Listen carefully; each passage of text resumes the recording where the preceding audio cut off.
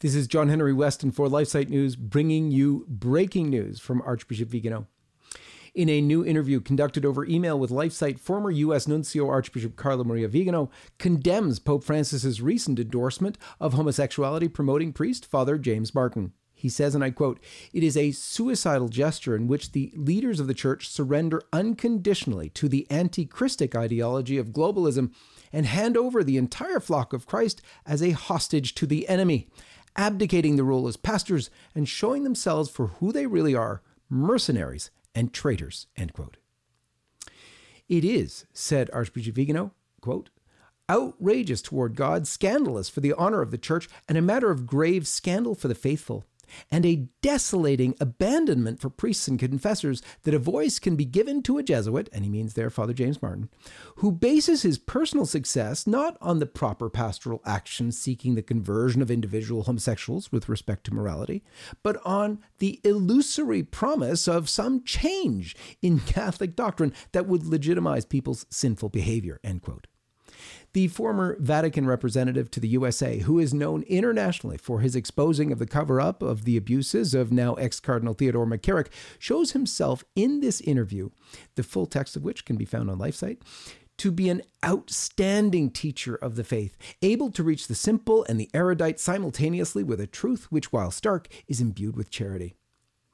Explaining the teaching of the Church on the touchy subject of homosexuality, Archbishop Viganò said, and I quote, "The Church, faithful to the teaching of her head, is mother and not stepmother. She does not indulge her children's weaknesses and inclination to sin, but she admonishes them, exhorts them, and punishes them with medicinal sanctions in order to lead every soul to the purpose for which it has been created, and that is eternal beatitude," end quote. He continues, he says, "It is necessary to show with patient but firm spiritual direction that every human being has a supernatural destiny and a path of suffering and sacrifices that temper him and make him worthy of his eternal reward. There is no resurrection without Calvary, no victory without a fight." He continued, he said, "This is true for every soul redeemed by our Lord, both the married person and the celibate, the priest and the lay person, the man and the woman, the child and the elder. The battle against one's own nature, corrupted by original sin, unites us all."